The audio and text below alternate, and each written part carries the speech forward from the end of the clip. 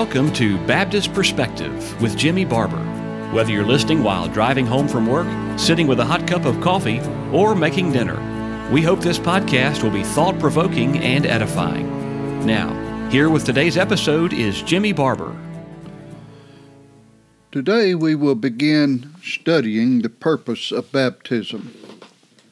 Previously we saw that both Baptists and Protestants affirm that baptism is associated with the validity of the congregation of the Lord, and for this reason it is essential that we know the truth concerning the doctrine of baptism. It was further stated that we need to know the mode, the subject, the purpose, and the administrator of baptism. And while there may be other questions regarding this subject, I believe it can be agreed by the majority that these four things are foundational to the topic at hand. So far, we found that the mode is immersion in water, the subjects are professed believers, and it is generally agreed by both Protestants and Baptists that the administrator is to be the gospel minister. Though the Protestants changed the mode and the subject in later years, they too agreed that in the early days of the history of Christianity, that immersion in water was the mode practiced, and that it was only performed on believers. This was practiced for at least over 300 years after the time of Christ, before any discussion was introduced regarding a different mode. In our study of baptism with the Spirit, as prophesied by John and performed on the day of Pentecost and afterwards, that the pattern was the same. Christ was the administrator, believers were the subjects, and the Holy Spirit was the element. Spirit baptism was by Christ and not by the Holy Spirit. Today we shall consider the purpose of baptism. Baptism was something that was first introduced by John the Baptist. There are some who say that it was adopted from Jewish proselyte baptism.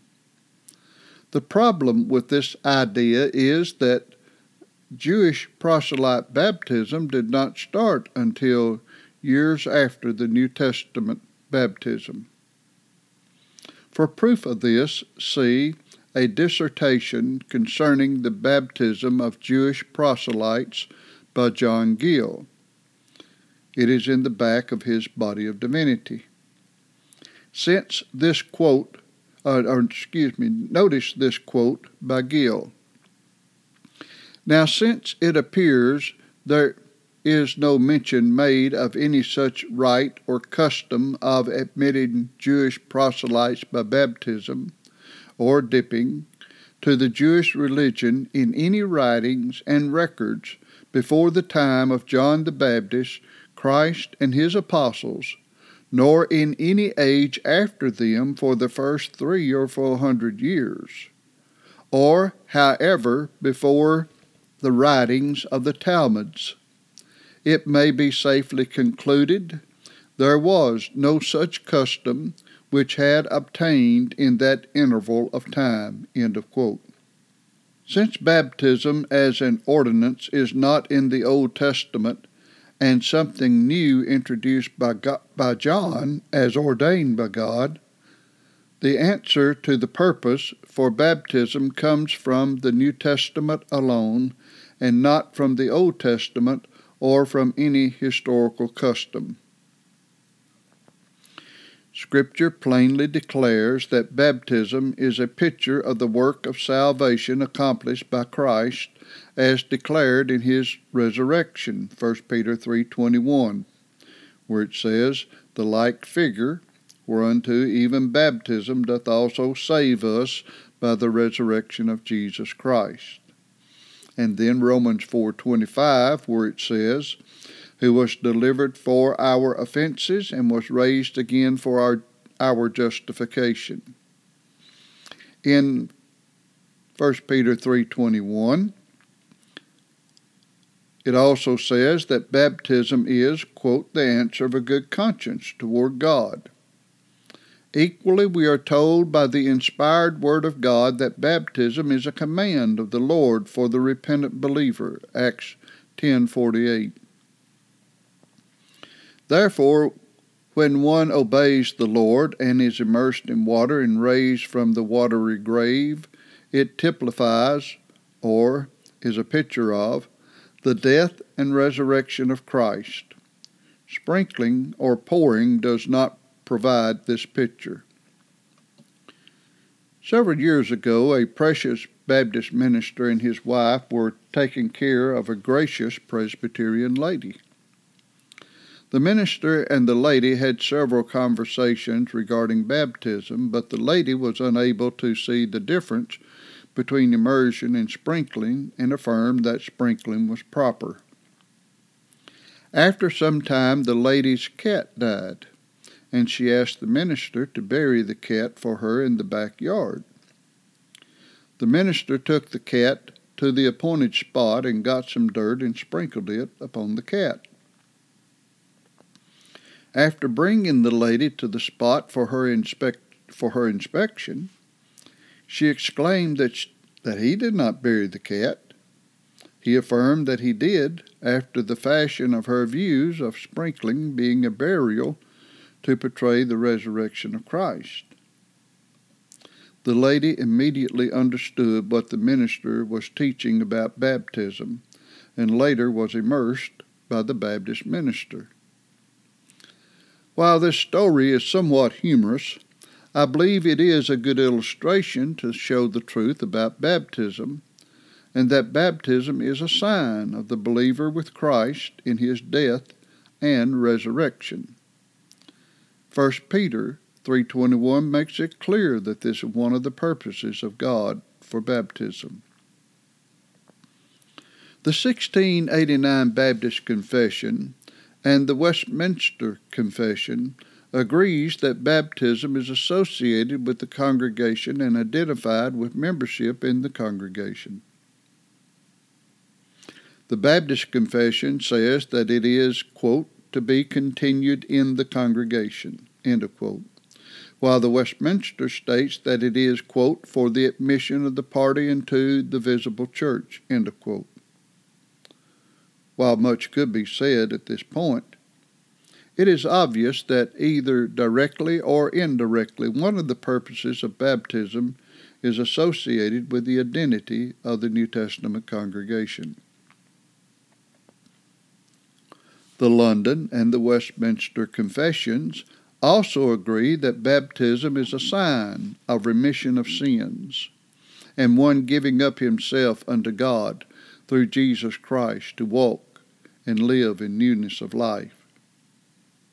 The difference here is that the Baptists assert that it is a sign only for the believer, but the Protestants maintain that it is not only a sign but a seal of the covenant, and that it is a sacrament or a means of conferring grace to or upon the person to whom baptism is administered.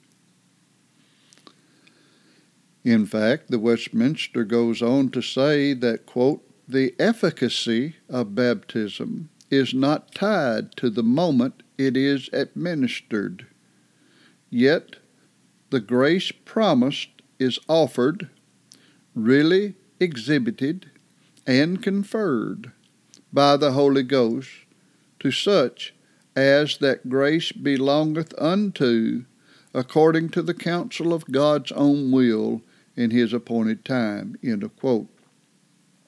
There are a couple of ellipses in that quote.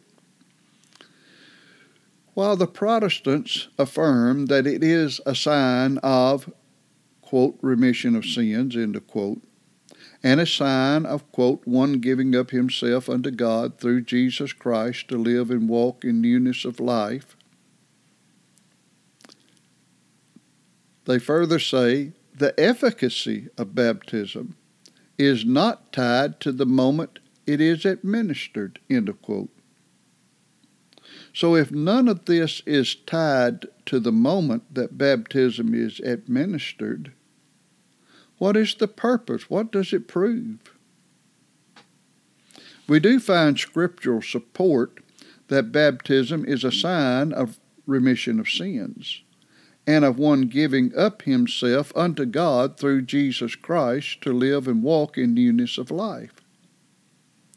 Since unbelievers and infants do not show fruits of repentance, nor do they manifest giving themselves up in obedience to God, and they do not live and walk as a Christian, baptism serves no purpose for them.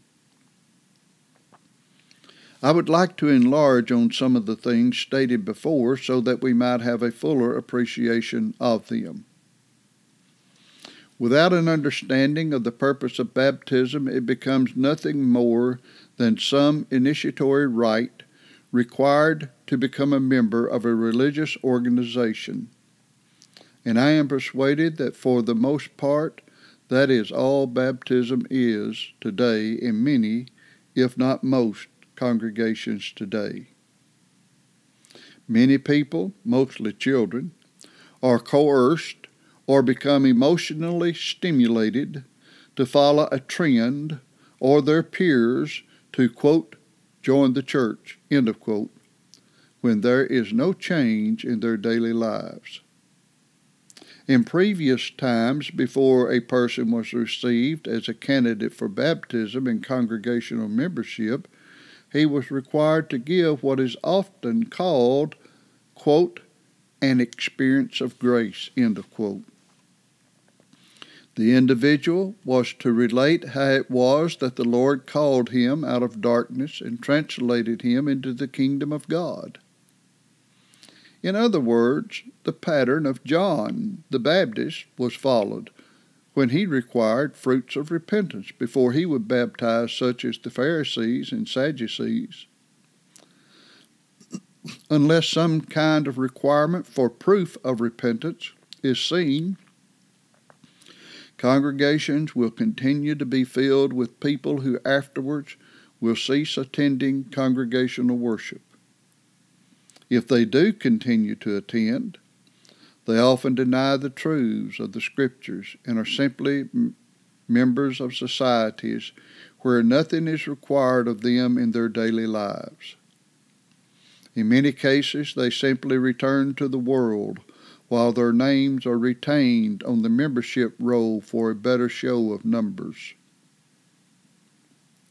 To show the mentality of the modern so-called Christian religion, I recently heard on a so-called Christian radio that unless a person is, quote, saved, end of quote, by around 15, it is unlikely that the individual will ever be saved. Such is the mentality of modern so-called Christian religion. The Scriptures plainly teach that God saves His people from their sins, Matthew 1:21. Obviously, the salvation of the New Testament believers proves the modern philosophy is statistics as false or another gospel, Galatians 1:6-7. When the Lord by His grace and power changes a person, he is delivered, quote, from this present evil world, end of quote, Galatians 1:4. The true believer is not only given a new heart and mind in regeneration, but he no longer lives, dresses, and acts like the world. He who is given a new heart and will by God overcomes the world because, quote, greater is He, end of quote, that is in him than he that is in the world. 1 John 4:4.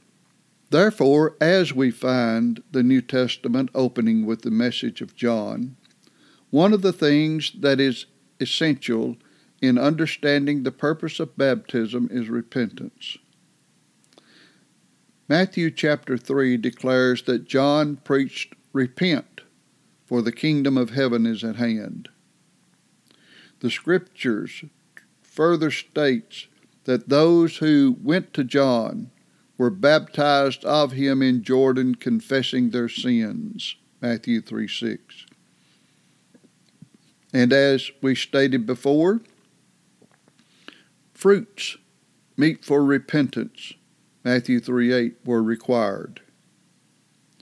Charles Spurgeon rightly said, baptism, or the washing of the body in water, most fitly accompanied the cry, "Repent ye." The confessing their sins, which with baptism in Jordan gave it its meaning. Apart from the acknowledgement of guilt, it would have been a mere bathing of the person without spiritual significance. But the confession which went with it made it an instructive sign. End of quote. That's from Spurgeon's Gospel of Matthew.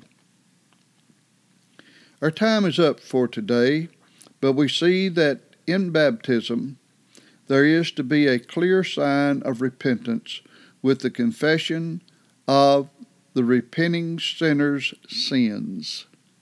Without this, there is no baptism. It is, as Spurgeon said, a mere bathing of the person without spiritual significance. Thank you for listening to today's edition of Baptist Perspective. We archive our episodes so you can go back anytime and listen again. Do you have a question about something you've heard, or just want to let us know you're listening? Visit us at baptistperspective.wordpress.com. That's baptistperspective.wordpress.com. Thanks again for listening.